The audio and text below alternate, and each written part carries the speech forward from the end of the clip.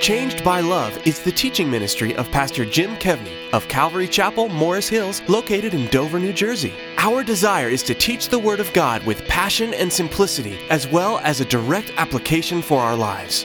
With that in mind,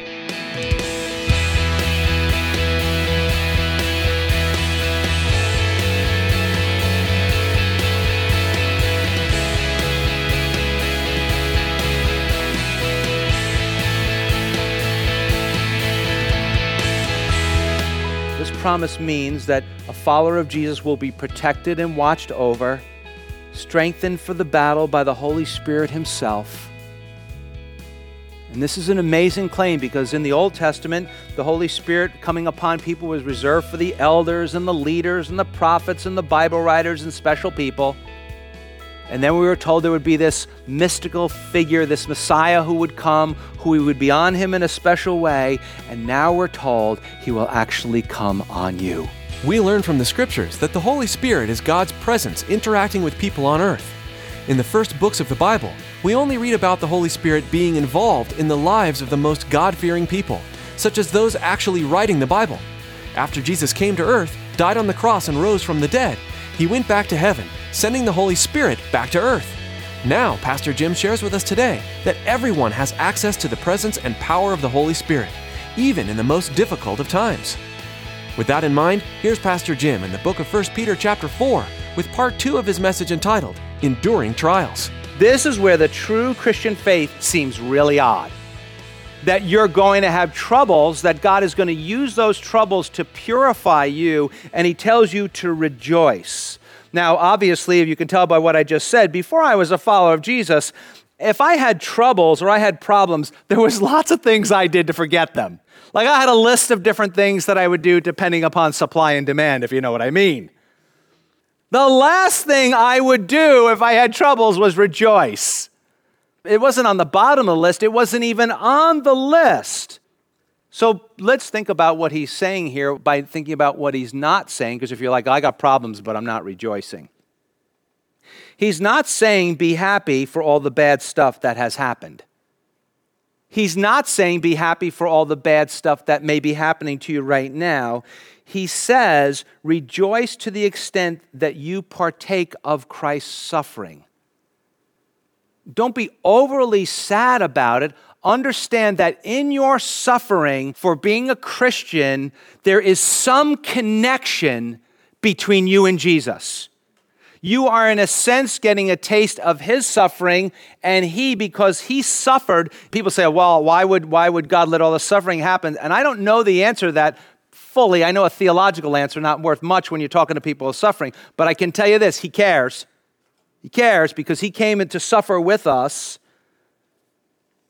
And so he's telling us that suffering for being a Christian, or suffering and being faithful as a Christian, shows that you belong to Jesus.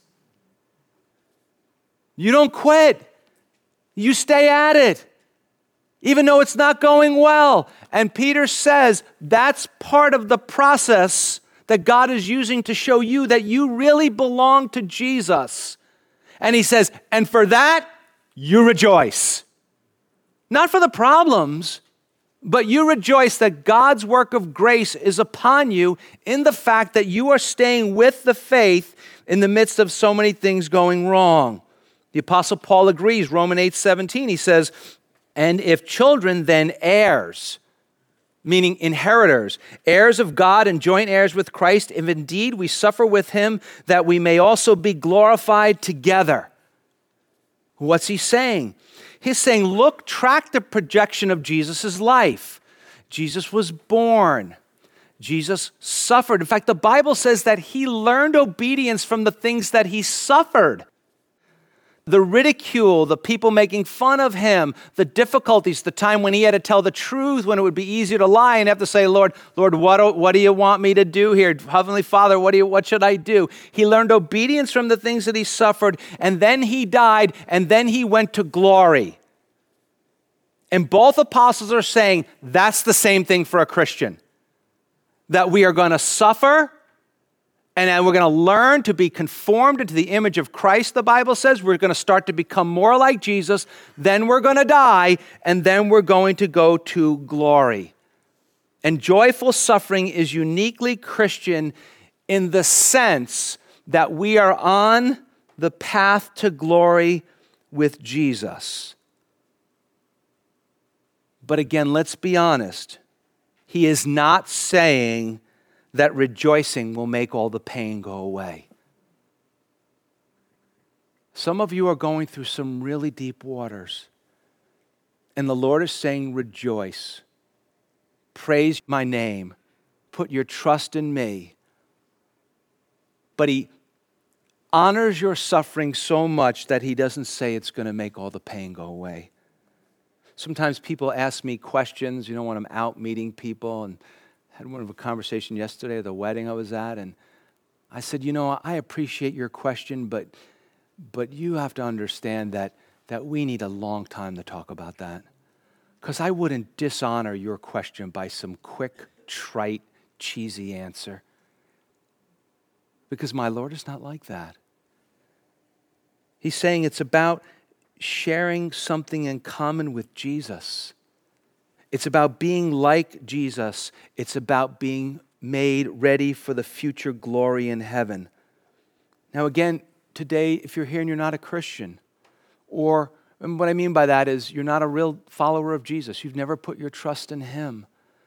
Or maybe you'd say, I am a Christian, but you know what? I am just getting creamed by suffering and difficulty and trouble. I am not rejoicing in the trials of my life. Do you understand that's a wonderful grace too?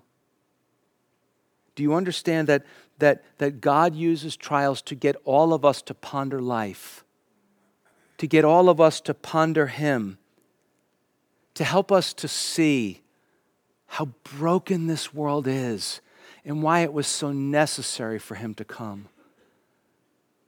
I find to try and talk to people these days about Jesus, it's getting a little bit harder for sure. But when you want to talk to people about how broken this world is and how dysfunctional this world is and how God entered into the brokenness and dysfunction in the person of Jesus Christ, I think you will find more of an audience than you think you might get otherwise. C.S. Lewis, great quote, he said this, he said, we can ignore even pleasure, but pain insists upon being attended to. God whispers to us in our pleasures, speaks to us in our conscience, but shouts in our pains. It is his megaphone to rouse a deaf word. Maybe you're saying, I don't hear the voice of God, or I think God has forgotten me. It might well be, as Lewis said, no, actually God is shouting to you. Turn your ear to him. Listen to what he has to say.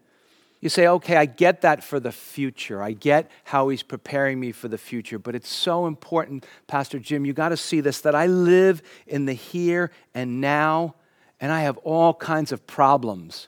We met a lady yesterday at the wedding we were at, and she said to Pam and I, she said, I used to go to church, but I don't go anymore. And we said, why? And she said, because I looked at all the people there, and she said, all their lives were so perfect, and my life is such a hot mess. And Pam and I started to laugh. We were like, if you only knew what we knew about church people. If only you knew what we know about ourselves, right? I don't know how many people would come, but maybe we should start calling ourselves the First Church of Hot Mess, right? Maybe more people would come. So today, we got to live in today, right? Verse 14 says, if you are reproached, some versions say if you're insulted, if you're ridiculed for the name of Christ, look at this, blessed are you. When your friends and family members and coworkers make fun of you because you're trying to follow Jesus, that hurts, but he says, blessed are you.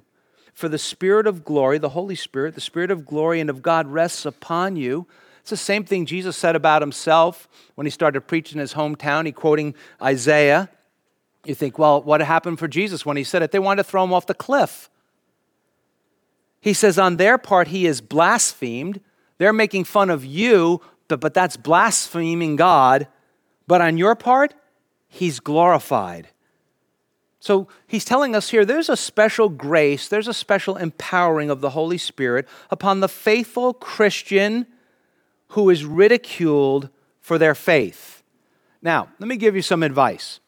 Don't go out looking for it. But if you're trying to live as a follower of Jesus, don't worry, it will find you.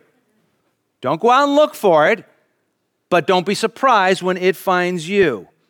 Now, for us, losing face is just not good, is it? But we try to be like, you just got to blow it off, not worry about it so much. But in the ancient world, few things were worse than losing face in public.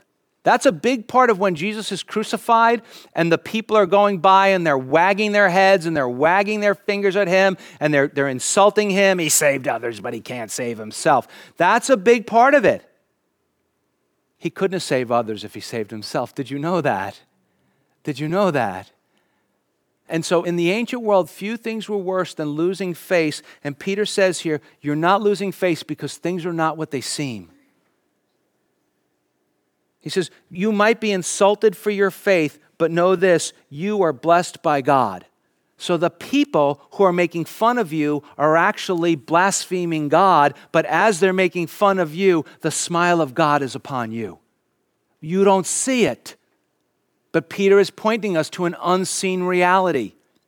Jesus said this, Matthew 5:11 and 12, blessed are you when they revile and persecute you and say all kinds of evil against you falsely for my sake. Rejoice and be exceedingly glad, for great is your reward in heaven, for so they persecuted the prophets who were before you. What's he saying? You are in good company. You say, I just tried to tell somebody about Jesus. I tried to live the Christian life. Why do people hate me for that? Well, Jesus told us, John 15:18, if the world hates you, you know that it hated me before it hated you. And I love what he says here. He says, the Holy Spirit rests upon you. It's not like the Holy Spirit comes and goes and like, sorry, you had 5 minutes to get it together, but you didn't, I'm out of here. No, Peter's telling us that trials are an opportunity to experience the presence and power of the Holy Spirit. And I think Peter would say, who's learned it better than me?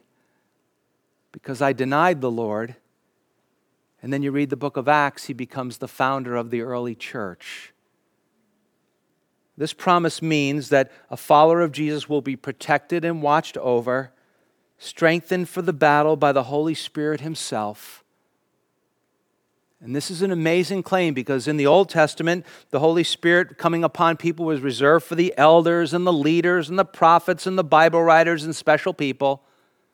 And then we were told there would be this mystical figure, this Messiah who would come, who would be on him in a special way. And now we're told he will actually come on you. He will actually come on me. Well, verse 15 reminds us of something that we've said before about self-inflicted trials and suffering. He says, but let none of you suffer as a murderer, a thief, an evildoer. And you're like, I don't do any of those things. Or as a busybody. Oops. Some versions say meddler in other people's matters. Don't be annoying. Sometimes you got to mind your own business. Verse 16, yet if anyone suffers as a Christian, so that's something different, let him not be ashamed, but let him glorify God in this matter. Now again, I love the realism of the Bible writers. He says not all suffering is going to qualify for the blessing that we have been speaking about. So maybe some of you got here a little late, you were going a little too fast, and the policeman decided he wanted to fellowship with you. And you thought, I'm listening to the church's radio station, man. Right? I'm going to church. And the policeman's like, well, you should leave earlier, dude. So you think that you're exempt from that because you're coming to church. Peter says, no, that's not true. We can't say all of our suffering is because we're following Jesus. Sometimes it's consequences or the discipline of God. And these sins here are not the only ones listed. So don't be like, well, a lot of people always say, well, I know I'm going to heaven because I never killed anybody. Like, oh, great. Like, well, I'm not Hitler. Well, like, who was? I mean, really? And Jesus, of course, says, well, if you've ever thought evil of anybody in your heart, you've murdered them. That kind of levels the playing field, gets the room a little quiet for a second, right? And so he's using these sins. Why? A lot of times the Bible writers use absurd sins to catch our attention. Could be what they were saying to people about Christians. Maybe they were lies. Did you ever have somebody, like, they tell you something about a problem in their life? They come, they're coming, and you tell them what Jesus says, and all of a sudden you're like, you're a busybody. Just get out of my face. You're like, you asked me. And all of a sudden you're just, get out of my face with this crazy religion Jesus stuff here. But also, he's telling us these things to get us to take a good, hard look at our lives, the way we live. And maybe the way we live is actually getting us into some of the trouble that we find ourselves getting into. Now, before you turn me off, before you get discouraged, God pointing out your sin and my sin in the Bible should not discourage you, but it should encourage you, because God is inviting you to a deeper relationship with Him, and there's something that needs to be worked on in our lives in order for that to happen. Now, sometimes people say, I don't read the Bible because it seems like there's sin on every page, but there's also redemption on every page. I don't read this stuff in the Bible because I don't like being told that I'm a sinner. But do you know why that stuff is in the Bible on every page? Because the believers in the Bible were not perfect. Did you hear that? Followers of Jesus, despite the fact what your friends might say, are not sinless, but we do certainly start to sin less, but we still need the Word of God. We still need the Holy Spirit to show us the right path. We still need the Word of God. We still need the Holy Spirit to help us to grow. We still need the Word of God and the Holy Spirit to confront us with the truth. And I think more than anything else, I think we need to be confronted with our sin so we see how much Jesus loves us. So when we look at the cross, we think that should have been me, not him. That should have been me. And that actually grows our love for Jesus if you're willing to get out of yourself and you're willing to turn your eyes upon Jesus. I'm going to use a Bible word that Peter just used to tell you how much I want you to get this. Beloved, loved of God. When we turn away from the conviction of the Holy Spirit, we turn away from grace. When we turn away from the conviction of the Holy Spirit, we turn away from God's power. You say, I don't believe that. I think I can prove it to you. You became a Christian how? And if you're not a Christian, please listen, because this is how it happens. You became a Christian when the conviction of your sin met the love and grace of a holy God. That's how it happened. What did you do? You turned to Him. You confessed your sin. You put your trust in Jesus instead of yourself. And when you read the Bible, you must realize that process never ends. We continually see our sin, see our perfect Savior, see Him trying to make us more like Him. We turn to God, we confess our sin, and we say to Him, I'm trusting You to help me with this sin. I'm trusting You to help me be more like You, Jesus. In our Wednesday night Bible study, we've been going through the book of 2 Chronicles, and we're seeing this incredible demonstration which would point us to the cross, that the knowledge of sin and the offer of the forgiveness of sin through the blood sacrifices at the temple produces joy and change in the people of God. They are forgiven. They don't hang their heads low. They sing loudly.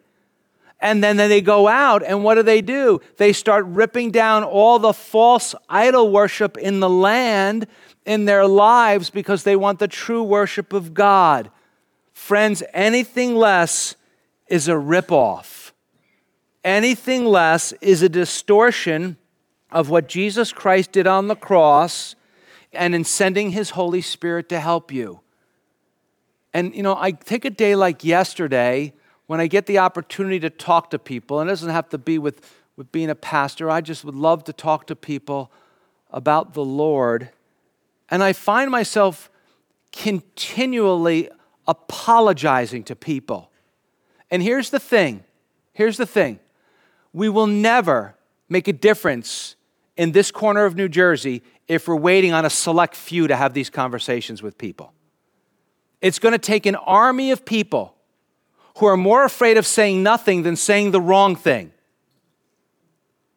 who are telling people about the truth of the gospel. I find myself apologizing for so much false teaching that people have learned. People are like, well, I'm so tired of those holier than thou people. I'm like, I'm sorry, so am I. Because they're not holier than thou, trust me. I'm so tired of having to explain to people that when people say, well, they told me that if I have enough faith, I'll get whatever I want. And I'm like, I'm sorry, that's not true. That's not true. They're like, really? I'm like, do you think Jesus had faith? Well, yes, he got killed. He got killed. I'm so sorry to have to apologize to people who've sat under this greasy grace meddler, live however you want people. They went out and they lived however they want, and the whole world fell apart. The whole world fell apart. And I'm so sorry that there's so much of that out there. But for you, beloved, don't be ripped off by it. Don't buy it. Peter says here, if you presented Jesus Christ with your life, with your lips, if you presented Him as both a loving Savior and a righteous judge, and you suffered for it, you can know this: heaven is smiling at you. Heaven is jacked up for you, man. They love you up there. In fact, he says, if you suffer as a Christian, very rare usage of that word in the New Testament. Very rare. You know why? Do you like being called a Bible thumper? You like being called one of those weird Jesus people? That's what the term Christian was. The term Christian was a very derogatory, very negative, very insulting thing to be called. It simply meant that you were a follower of Jesus. We talk about the cross, right? We wear crosses around our neck. Would you think it's appropriate to go to a party and talk about the gas chamber or the electric chair?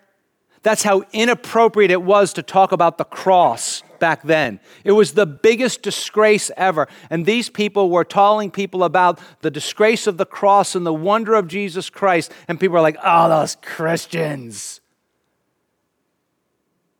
And Peter says, listen, they are insulting you, but don't you be ashamed. Don't you be ashamed. Because as they insult you, heaven applauds you. Now, one quick thing, and we have to move on.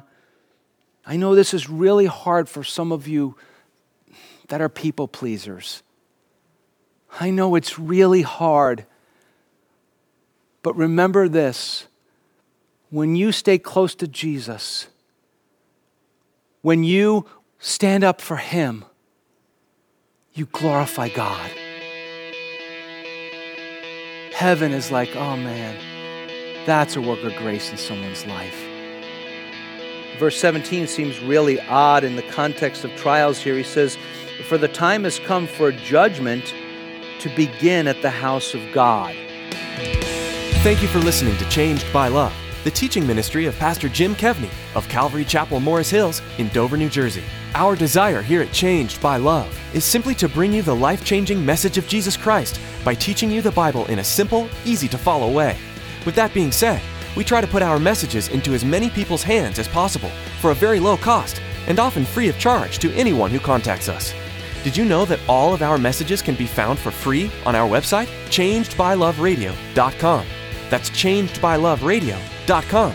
Please check out our website and hit the Contact Us button to tell us something about yourself or to request a CD copy of a message. Here at Changed by Love, we depend on the grace of God as well as the generosity and prayers of our loyal listeners. So thank you to all of you who are prayerfully and financially supporting our program. We would love to hear from you and pray you drop us a card or a letter to Changed by Love, 158 West Clinton Street, Dover, New Jersey. And don't forget to contact our friends at this radio station and tell them you are being blessed by Changed by Love. It would be a great encouragement to them. Thank you for joining us today, and we pray that you'll make plans to join us again next time, right here on this station, for more practical Bible teaching from the book of 1 Peter with Pastor Jim Kevney, passionately proclaiming the good news of Jesus Christ to a world that needs to hear.